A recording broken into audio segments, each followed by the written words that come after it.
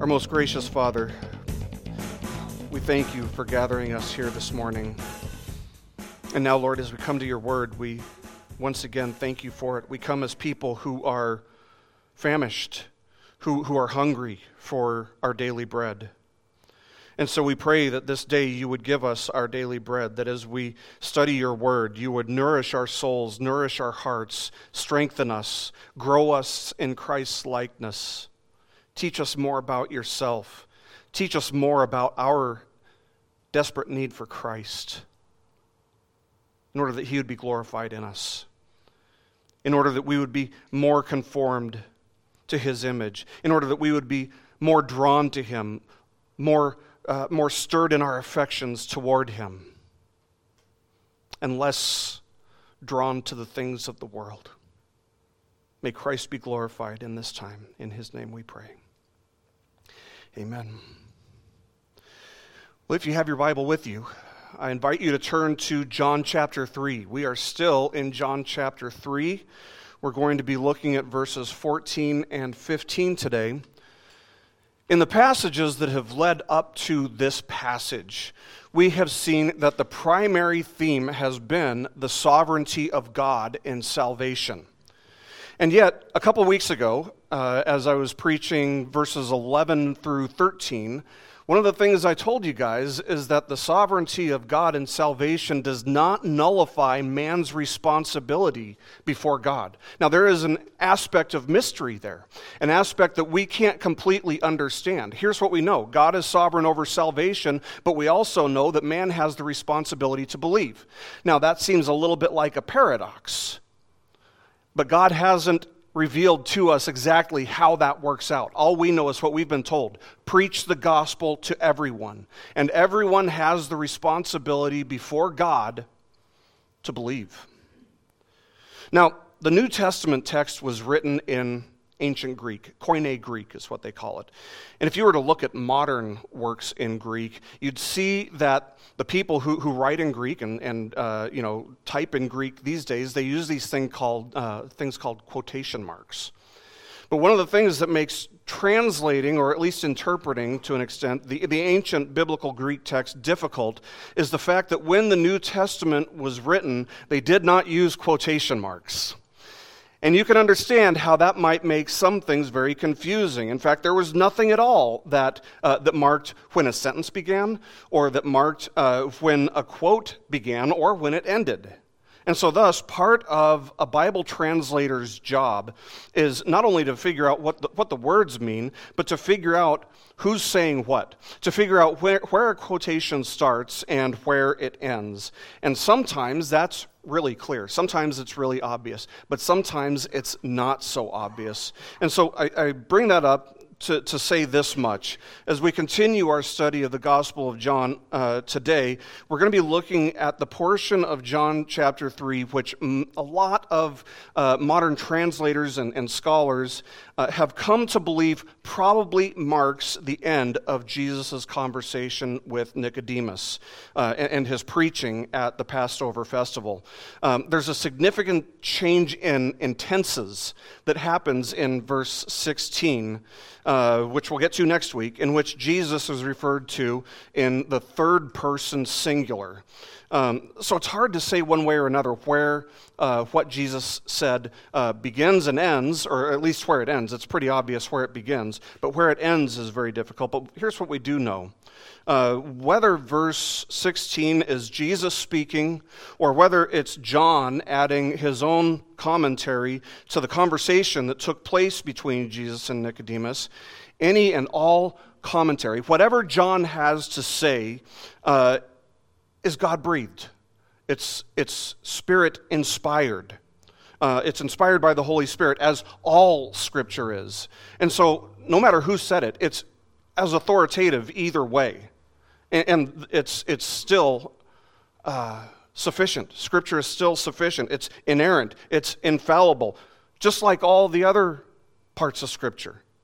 But the text that we'll be looking at today leads up to that part. The text that we'll be looking at today at least appears to possibly mark the end of the dialogue.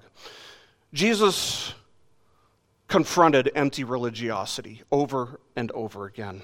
And that's one of the themes of John. That's one of the themes that we started to see back in chapter 2. You'll remember when he turned water to wine. Remember that the empty basins that were used to hold the wine were an illustration of the emptiness of religious ritual.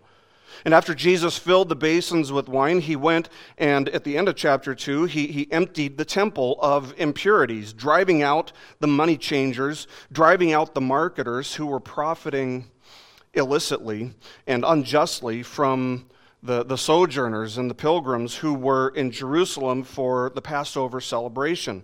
Both of these instances involved Jesus confronting empty religiosity.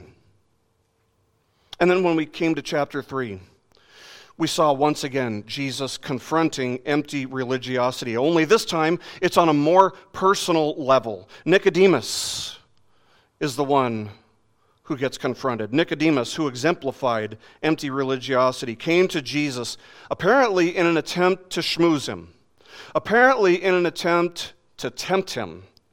And Jesus interrupted Nicodemus, saying, "Truly, truly, I say to you, unless one is born again, he cannot see the kingdom of God." That had nothing to do with what Nicodemus was saying. It was just Jesus confronting his empty religiosity, saying, "I'm not going to have any part of it. You don't know what you're even talking about." And of course, this led to an ensuing conversation, a discussion between the two of them about the new birth. The act of God replacing the unregenerate heart of stone with a heart of flesh and putting his spirit within the individual, causing them to obey his laws. This is what was foretold in Ezekiel chapter 36, and that's why Jesus responded in just sheer astonishment when Nicodemus knew absolutely nothing about the new birth. Remember what he said? He said, Are you the teacher of Israel, and do not understand these things?" As if to say, how can that be that you wouldn't even have the slightest clue about what is necessary, what you need, the new birth? And what we have to see is that Jesus was confronting the empty religiosity of Nicodemus, who was a representative of a larger group. Remember the people at the end of chapter 2 who had an empty, shallow faith that Jesus would not accept. But Nicodemus exemplified that. Nicodemus was a Pharisee, and like the other Pharisees, he knew the Scriptures. He had spent his life studying the Scriptures, and yet the tragedy was that he did not know the God of the Scriptures. Nicodemus, like most people, put his confidence before God in himself, in his ability to be good enough to please God. But the gospel message, friends, the good news of reconciliation with God, starts with a person understanding that they don't have the ability to please God. It starts with a person understanding that they cannot live up to what God requires. When a person feels a sense of despair, and learning that should cause a person to despair. In our day and age, I understand that seems very offensive, but it's grace. It's love, it's mercy, because when a person feels that sense of despair toward themselves and toward their very best efforts, when they come to understand that they need to be forgiven of the best that they can do, that's how bad it is. That's perhaps the first sign of spiritual life. Because they're suddenly aware of something that's required of them that they are unable to do, that they are unable to fulfill. The gospel is an entirely different tree. So it's like taking down a tree. But it doesn't start by taking down one branch here and one branch there. No, it aims at the foundation. It goes for the root of the tree. And thus the good news of the gospel starts with a person understanding the bad news. And the bad news is that their best efforts are sinful, their best efforts are insufficient, their best efforts cannot please God, their best efforts cannot reconcile them to God. and that the unregenerate man who has not placed saving faith in Christ Jesus thus remains under the wrath of God. And this is exactly what Jesus has done with Nicodemus up until now. He's taken aim at the root, at the foundation of Nicodemus's identity as a Pharisee, as a self-righteous individual. He's taken aim at the pride, at the self-confidence of Nicodemus and everyone else, by the way, who was present. Those who were putting a shallow, superficial, unacceptable type of faith in the Lord Jesus. He showed them the condemnation of God under which they stood, declaring that they had refused Christ's testimony, even though what he was saying was evident to them. And thus they had no excuse for their disbelief. But the wrath of God, with the wrath of God established against Nicodemus and against those who were at the Passover festival, whose religiosity was empty and vain, and with the justice of God's wrath against them established, Jesus acts next in great mercy, showing them their ailment, showing them their sickness, their disease, showing them their need. And so what he does next is to show them the cure. So the passage that we'll be looking at today is John chapter 3, verses 14 and 15. And the point of this passage is that Jesus Christ is God's appointed cure for sin, God's appointed refuge from his holy and righteous wrath, which is foolishness to those who are perishing, but it is the wisdom of God unto salvation for all who believe. So let's read the verses to start off with. Let's look at verses 14 and 15 if you have your Bible with you. Verses 14 and 15 say this. Jesus says, "As Moses lifted up the serpent in the wilderness, even so must the Son of Man be lifted up, so that whoever believes will in him have eternal life." The problem that Nicodemus faced was not unique to Nicodemus. It was the same problem that the people at the festival faced, and it's the same problem that people to this day are faced with, and that is this, that ours is a fallen race. The human race is fallen, despite the fact that God had given Adam everything he needed back in Genesis 2, everything that he needed to be content. And thus Adam had every reason to be content.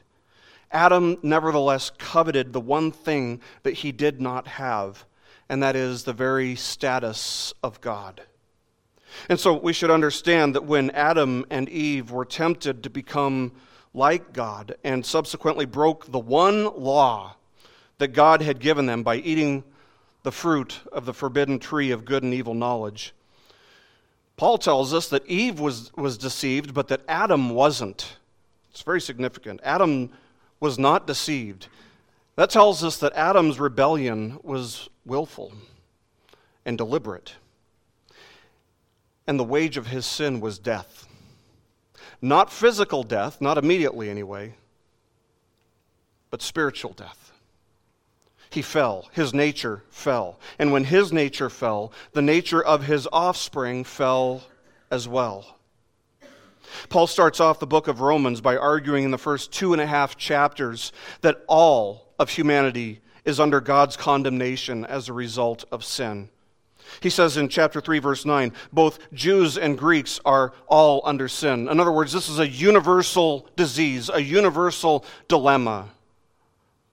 And he goes on to quote the Old Testament, which tells us there is none righteous, not even one. None seeks for God. There's none who does good, not even one. It's as if he's surveying all of humanity and sees that there's no goodness. Is there even one? No, there's not even one. What's the cure? What's the remedy? That's what Jesus is getting at here. Jesus is getting at what the remedy is as he recalls a very interesting story in the history of Israel.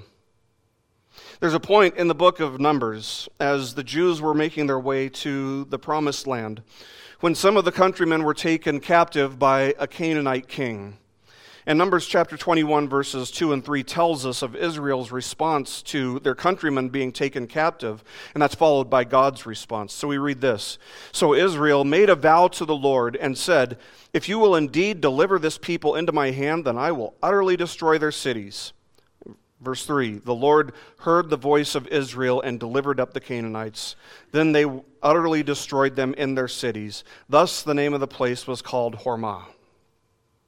Now, you would think that having this prayer answered, that seeing God deliver them in a desperate situation, seeing Him respond faithfully to their prayers, would have strengthened them, would have grown their faith, would have grown them in their love and their affections for God.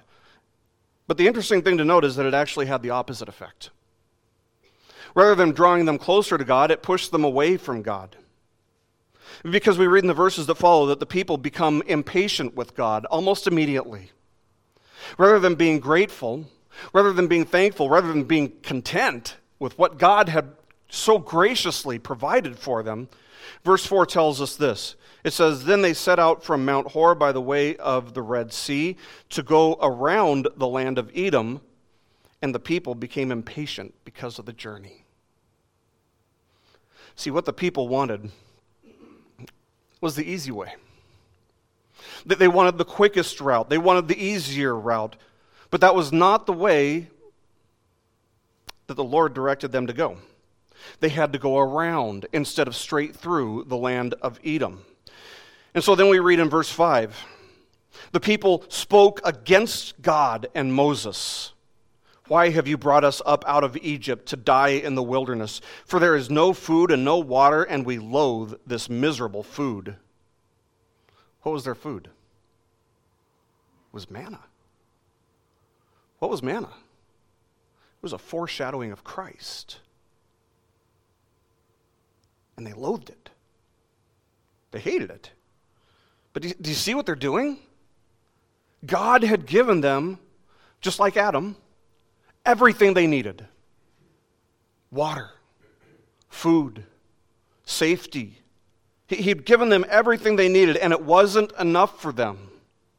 It sounds a lot like Adam, doesn't it? They weren't trusting in God.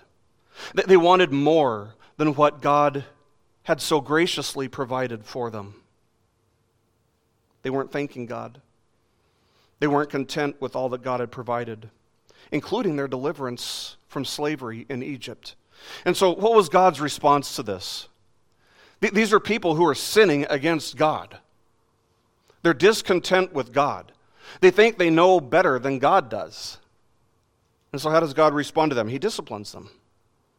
He chastens them. Verse 6 tells us this: "The Lord sent fiery serpents," which I take, by the way, to mean that either when they bit people, it felt like fire, or it caused, more likely, their fever to raise and kill them. Verse 6, the Lord sent fiery serpents among the people, and they bit the people, so that many people of Israel died. Now you might say, well, that sounds just cruel and unusual on God's part. But what we have to understand is that the people sinned. They weren't satisfied with God. They thought they knew better than God. That's sin. And what's the wage of sin? It's death. It's death. And so, as a result, many died. Not all of them, but many died. And in fact, the people, as a result of this, came to repentance. They came to recognize their sin. Verse 7 says, "So the people came to Moses and said, 'We have sinned.'" It's beautiful. I love that. The people came to Moses and said, "We have sinned because we have spoken against the Lord and you. Intercede with the Lord, that he may remove the serpents from us." And so Moses intercedes for the people. Friends, God loves true repentance.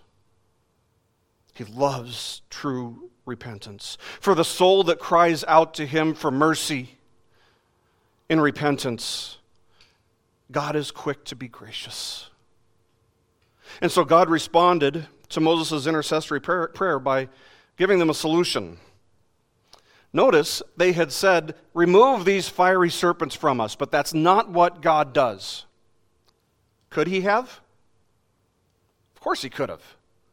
But that's not what he does. He could have just healed everyone on the spot. Just said, okay, I'll just make it so that you guys have an immunity to the venom of these serpents. Could he have done that? Of course he could. He's God. But he didn't.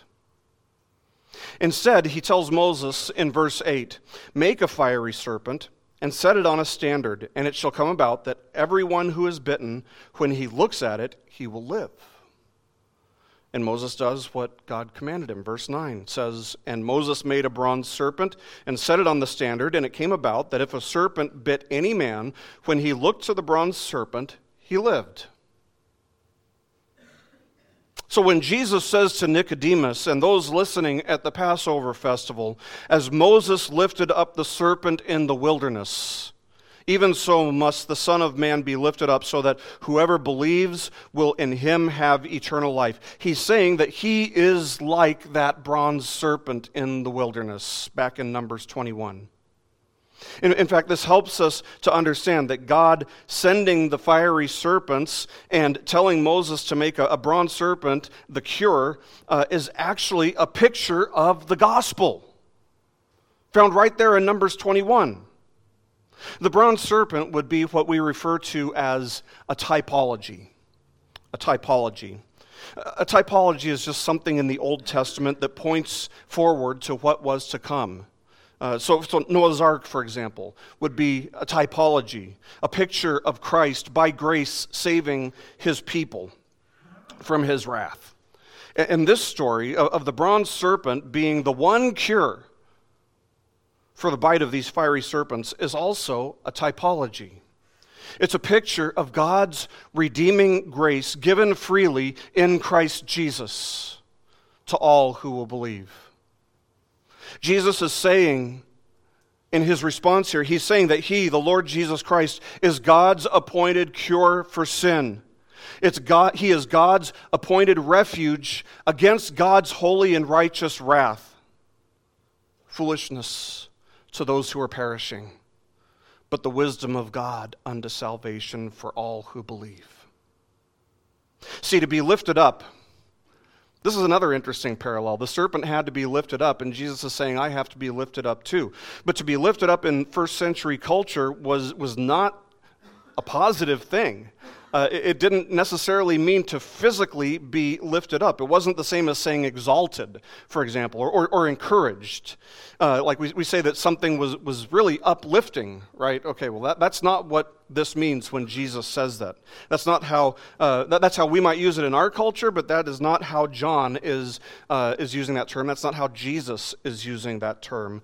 John uses that term, lifted up, as a euphemism for death. So Jesus is saying, I came to die so that all who believe in me will live. So think about the story that we just read of the fiery snakes, the fiery serpents, the bronze serpent for a moment. Why does Jesus refer to this? Wouldn't there have been an easier way to make his point? I mean, why doesn't he just say, hey, I came to die so that everyone who believes might live?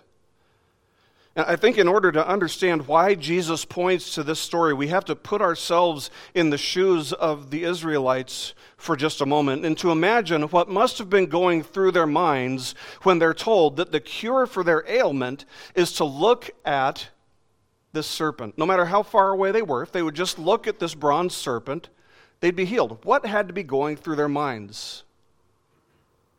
God's cure for these serpent bites was 100% the idea of God, the providence of God. How many of you, if you were just bitten by a poisonous snake, a venomous snake that you knew was going to kill you because, say it's a rattlesnake. Rattlesnakes will kill you if they bite you eventually, if you don't get treated. How many of you, if you were bitten by a rattlesnake, for example, would trust a doctor that came to treat you and just said, well, if you just take a look at this thing over here, you'll be fine? what would be going through your mind? I mean, personally, I'd say, do you not have some kind of anti-venom for this? I mean, don't I need some kind of medicine? What kind of doctor are you anyway, exactly? I mean, wouldn't an idea seem, at least on the surface, to be absolute nonsense? Wouldn't it seem like foolishness to you? Of course it would. Of course it would. We'd say, science knows better than this. And science can do better than this. We know enough about snake bites and venomous snakes to know that this kind of remedy won't do the job. And on a purely naturalistic level, ruling out the supernatural for just a moment, hypothetically, on a purely naturalistic level, that's entirely and unquestionably true. But that's part of the point. That's part of the point. That's part of the reason Jesus points to this story. He's talking to people who think that they're good, who think that they're righteous, who think that their good works are sufficient to please God. He's talking to people who think that they are righteous enough to stand before God on their own merit. On their own merit. But the reality is that they have all been bitten by the curse of sin. And God's solution is something that natural man would deem to be absolutely ridiculous, absolutely foolish. James Montgomery Boyce says, quote, "It almost goes without saying that in itself the remedy proposed by God and enacted faithfully by Moses was absurd." End quote. Yeah, in man's eyes, it would be deemed as foolish. Maybe some would say that it's even superstitious. But the truth of the matter is that it was the power of God to save all who would look to the serpent from certain death.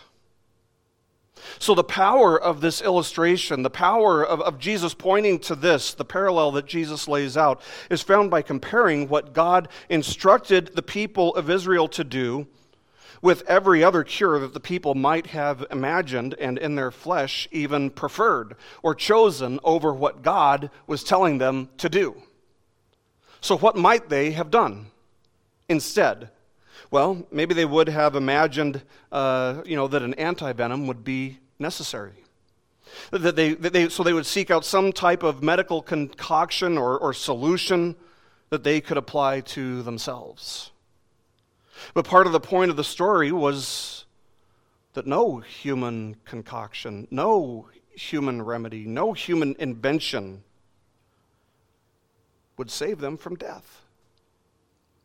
The cure was entirely supernatural. It was entirely divine. And so the parallel here is that all of humanity has been bitten by the deadly bite of sin. All have fallen. All have willfully transgressed God's law, both by nature and by deliberate choice. This deadly venom runs through every strand of our DNA from the moment we are conceived. How will we be saved from this deadly bite of sin? God Himself is the only one who can provide a cure. See, every religion in the world that's been invented by man is based on doing this or doing that in hopes of remedying this ailment, in hopes of pleasing and appeasing God on our own, apart from His work in us. And this is what Jesus is confronting. This is nothing more than vain and empty religiosity. If that is what man trusts in, his own best remedies, his own righteousness, his own good works, he will remain uncured, lost, unregenerate, dead in his sin, destined for hell. Instead, the means of salvation that God has provided is to look to Christ in faith, in belief, which is as foolish to a natural man as the idea of looking to a bronze serpent to be cured of a snake bite. A second solution that people might come up with is to say, well, we can beat this, but we have to work together. we're better together, we're stronger together, we're smarter together, so let's increase taxes and let's use our tax dollars to fund a team that'll do some research and that they can specialize in hunting down these serpents and clearing them out so that we'll be safe. So what they'd do is they would send some representatives to be interviewed on CNN, where they would assure us that their task forces and their scientists and their exterminators are all hard at work finding and killing, or maybe just relocating, because we wouldn't want to kill a snake, these dangerous snakes. And as the snakes continue to proliferate, as they continue to become more and more and more of a problem, they say, well, we need to raise tax dollars even more. And celebrities start hosting dinners in which attendees pay $10,000 for a subpar dinner, and the proceeds go to help fund this project. We're better together. We're stronger together. We're smarter together, say all the humanitarians. But friends, sin is not cured by man's progress. There's currently a very strong movement in this direction, upholding the idea that we're better together. We can make each other better. All we need to do is develop better tools, better education. Man can overcome sin if we just work together. That's part of the ideology driving the social justice movement. Is that we don't have to go at the root of this problem. All we need to do is address the behavior. There's an explicit denial of the reality of sin, a denial of the reality that sin infects the heart of every man, woman, and child. And there's an implicit acceptance of the idea that sin can be overcome by informing each other better, by education, by teaching people to be better and to do better and to know better. But friends, sin is not cured by human progress. Sin is not cured by human progress. If anything, what happens when progress is made is that we trust more in ourselves, and thus sin is exacerbated. It's worsened as man puts more and more confidence in himself, more firmly in himself and in his fellow man. Progress doesn't draw man closer to God. Progress, if anything, widens the chasm, widens the gap between man and God.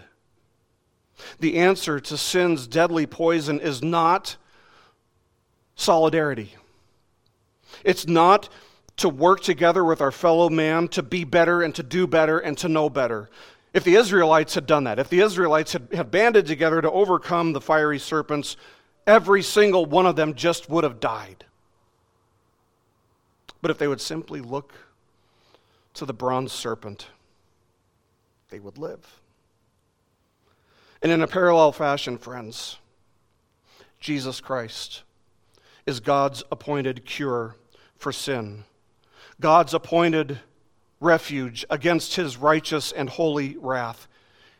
Yes, it is foolishness to those who are perishing, but it is the wisdom of God unto salvation for all who believe. A third option. I mean, what else might the Israelites have thought to do about their condition on their own with the fiery serpents? James Boyce points out that we should make sure that we understand that the people were not told to pray to the bronze serpent. Now, this isn't to say, by the way, don't get me wrong, this isn't to say that prayer is a bad thing. But the prayers of an unbeliever are spoken in vain. Without faith, you cannot please God. In fact, the Bible says without faith it is impossible to please God. But the prayer of an unbeliever, the prayer of somebody who has no faith, ultimately would boil down to this: God, I hate you. God, I reject every offer you've made to save me. But can you just help me out this one time?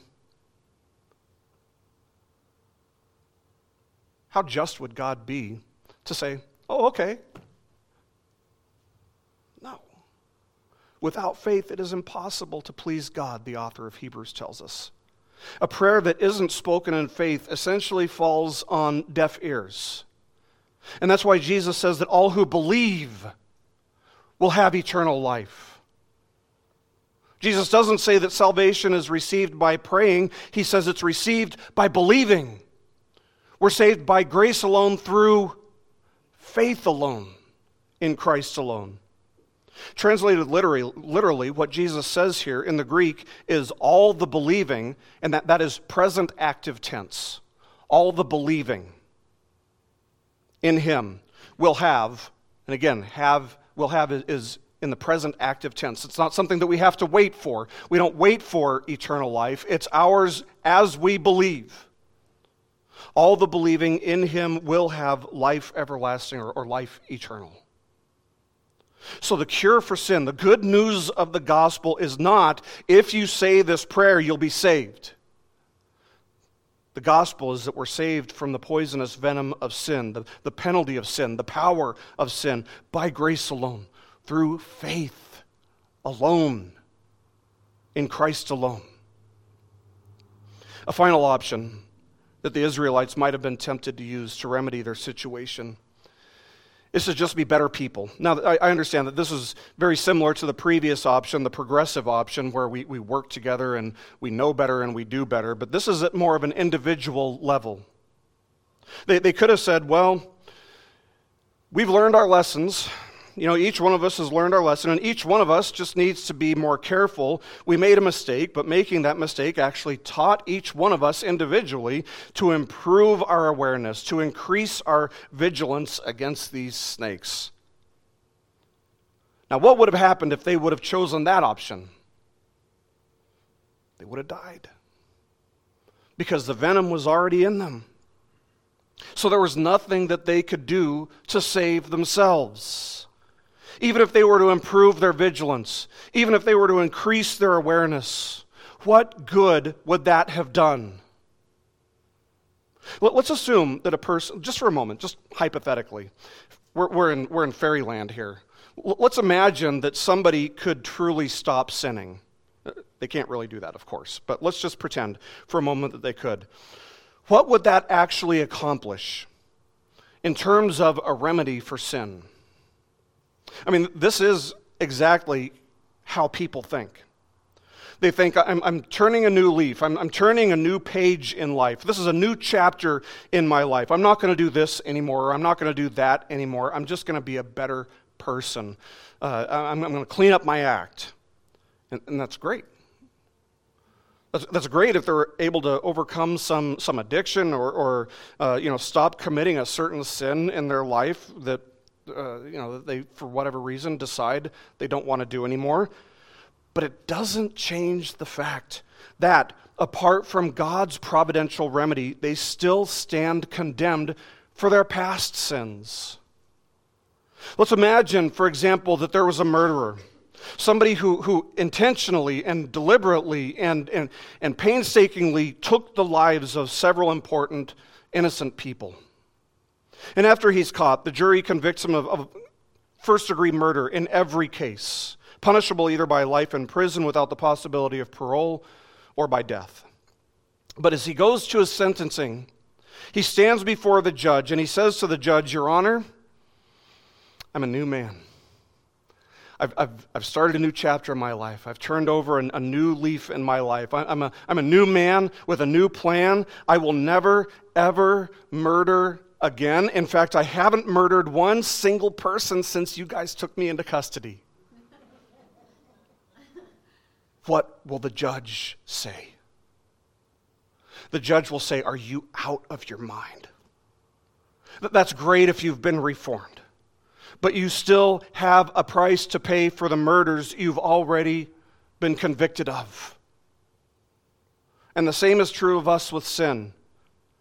Of course, we're not able to reach a point of sinlessness in this life. John tells us very clearly in his first epistle that if we say we have no sin, we deceive ourselves and the truth is not in us. But even if we were able to truly say, and make-believe land again, even if we were able to truly say, "I don't sin anymore," the reality is that you are still in debt for the sins you've already committed. If the Israelites had decided that self-improvement at the individual level was the remedy, they all would have died. No one will be cured as the result of improving themselves. No one will be cured by becoming a better person, a more moral person. Now, the story from Numbers 21, it shows us how much we need God, a remedy given by God. The story from Numbers 21 gives us a beautiful, beautiful picture of the gospel. Sin has infected all, not just some, all. And God has provided a remedy that defies and is different from every remedy that man might come up with in his greatest wisdom. In man's greatest wisdom, in all of man's scientific knowledge, he could never come up with a plan in which God would remedy sin by taking the sin of all who believe in him upon himself, bearing the wrath of that sin himself, satisfying his own justice in their place, and in exchange, transferring or imputing his righteousness to them and their sinfulness to himself for all who would repent and believe in him. Man's greatest minds put together would never come up with that plan. 2 Corinthians 5:21 states it this way for us. It says, he, that is God the Father, he made him who knew no sin, that's speaking of God the Son, to be sin on our behalf, so that we might become the righteousness of God in him. This isn't self-righteousness, friends. This is saying our righteousness is entirely outside of ourselves. Our righteousness is from God himself, imputed to us. The people to whom Jesus said this at this Passover festival were suffering from the same disease that people today are suffering from. Sin. Sin. And just like Numbers 21 doesn't say that all the people in Israel were cured, but only those who looked to the bronze serpent, believing what God had instructed, no matter how foolish it might have seemed, only those who looked in faith to the bronze serpent lived. And the parallel is that only those who look to Christ in faith will be saved from the penalty of sin.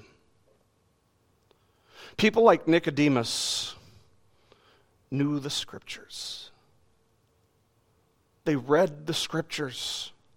They did what they thought the Scriptures were telling them to do, at least as best as they could. They attended the festivals. They tried in vain to uphold the 600 plus laws that God had given them through Moses. And as a result, they trusted in their own righteousness before God. And it wasn't enough. It wasn't good enough. And today, many people go to church. Maybe they said a sinner's prayer. Maybe they said it a few times. They might even give very generously to the church. But if they've done all these things, thinking that these things are the cure for sin, they will perish in their sins. God's remedy for sin is this, that fallen sinners would find life by believing in Jesus Christ, and that all who come to him in faith will be saved. But this is where the gospel becomes offensive, isn't it? It's where the cross becomes a stumbling block for natural men. Because the natural man will deny, first of all, that he's sick. He instinctively denies that he has this ailment. The natural man will deny that he's infected. And even if you can convince a natural man that he's sick, the first thing that he'll do is figure out, what do I need to do to fix myself? He'll look to himself first. He'll consider what options he should pursue, and all these things have everything to do with himself. All of which involve completely rejecting God's command to turn from trusting in his own ability, his own righteousness, and simply receiving the righteousness of Christ in faith. The natural man will hear that, and he'll say, it can't be that simple. That sounds like fairy tales. That sounds like you're just making something up. The gospel is a humbling remedy for sin. It requires that the natural man lose all confidence, all hope in himself, all hope in his own goodness, and accept the fact that we have no goodness within ourselves. None. Not even an ounce. Not one strand of our DNA. And we must come to terms with the fact that we need more than self-improvement. We need more than education. We need more than solidarity with others, because we cannot fix ourselves. We cannot free ourselves. We cannot cure ourselves. We are completely helpless against this ailment. But God loves to save sinners. And He provided a remedy. The Lord Jesus Christ dying in the place of sinners, paying the cost for their sin on their behalf as their substitute, satisfying both the wrath of God and the justice of God on their behalf. It seems too easy. It seems to the natural man like it's just such a foolish idea. And yet, let's remember the words of Paul, who said in 1 Corinthians 3:18, "Let no man deceive himself. If any man among you thinks that he is wise in this age, he must become foolish, so that he may become wise." It's humbling. It's talking about the importance of humility. God's cure for sin is looking to Christ in faith. That is what we've been commanded to do. Commanded. It's not presented as an option. It's saying, if you want to live, you must look. It's not optional. You can't take just a little bit of it, a part of it, but not the whole thing. Think about it. All who were saved in Israel acted in obedience to what God had provided. It's not about improving your life. It's about surrendering your life.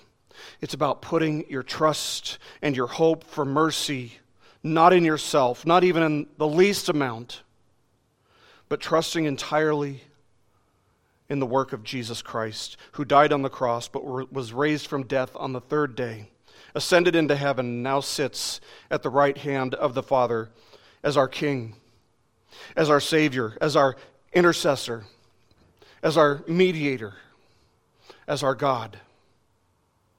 Just as the Israelites were saved from physical death by believing God and trusting in the remedy that He had provided for the fiery serpents, all who believe God and trust in Jesus Christ as His remedy for sin will be saved from spiritual death. They were saved from physical death. The parallel is that we will be saved from spiritual death by looking to Christ. A.W. Pink says this in his commentary on John. He says, quote, "Man became a lost sinner by a look. For the first thing recorded of Eve in connection with the fall of our first parents is that the woman saw that the tree was good for food. In like manner, the lost sinner is saved by a look. The Christian life begins by looking. Look unto me, and be ye saved, all the ends of the earth, for I am God, and there is none else," he says in Isaiah 45:22. The Christian life continues by looking. Let us run with patience the race which is set before us, looking unto Jesus, the author and finisher of faith. And at the end of the Christian life, we're still to be looking to Christ. For our citizenship is in heaven, from whence also we look for the Savior, the Lord Jesus Christ, in Philippians 3:20. From first to last, the one thing required is looking at God's Son. End quote. Our only hope, friends, is to look to the cross, where the spotless Lamb was slain as a substitute for all who would believe in Him. Look there. Look there and see that God has provided the cure that you need more than you need your next breath. The question is, have you done what God has commanded as a remedy for sin? I urge you to look to Him in faith and to keep looking to Him in faith. Run the race of faith with your eyes on Him. This is the cure for sin.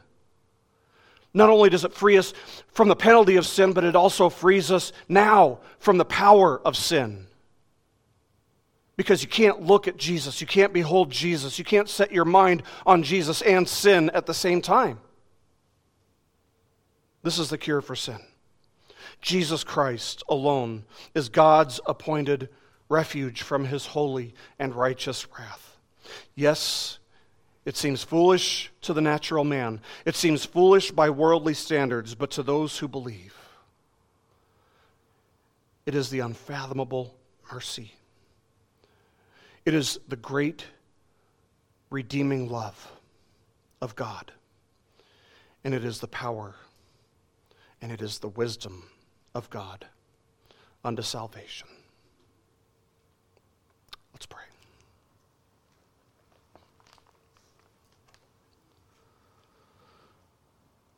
Our most gracious God, we confess to you that we are sinners, that we have sinned against you both by nature and by choice, in the things that we do, in the things that we don't do, in the things that we say, in the things that we don't say, in the things that we think. Everything about us, Lord, is corrupted by sin's influence. And so it is with grateful hearts that we see the remedy that you alone have provided. The perfect, sinless, spotless Lamb who was slain in the place of all who deserved death because of their sin, but would trust in Him instead of themselves. What a great gift. Something that our greatest wisdom could never come up with. And we thank you for it. We thank you not only for the fact that it frees us from the penalty of sin, but that you are now working to free us from the power of sin. All by looking to Christ in faith. So we pray, Lord, that you would teach us to do this. We confess that it's so easy for us to take our eyes off of Christ, that it doesn't get easier with age necessarily.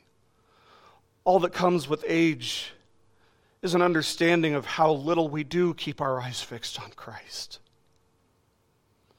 So we pray that by your grace, you would teach us to fix our eyes more steadily on Christ, trusting in Him, looking to Him, looking to His righteousness, and being thankful for the righteousness that we have in Him as our substitute. We pray, Lord, that our lives would be changed, but not as a result of behavior modification, not so that we would trust more in ourselves, but so that we would trust more in you. We pray that your work in us would be made evident so that Christ would receive the glory. And we commit ourselves to that for His glory, for His honor. In His name we pray. Amen. This message has been brought to you by BibleStudyPodcasts.org. We are a listener-supported ministry. If this is your first time listening to us, we thank you so much for joining us, and we ask nothing further from you. But if this is a ministry that you rely on for regular spiritual teaching, we do depend on your financial support to keep us going and growing. If you'd like to make a donation to BibleStudyPodcasts.org to keep us going and reaching thousands of people around the world, you can go to our website, BibleStudyPodcasts.org, and you can make a donation on the right-hand side by clicking on the support box. Again, we do rely on your support, and we thank you so much for your financial participation in this ministry, which enables us to continue in our mission of teaching timeless truths in these truthless times. God bless you. Thank you so much for listening today, and keep growing closer to Jesus. Take me deeper.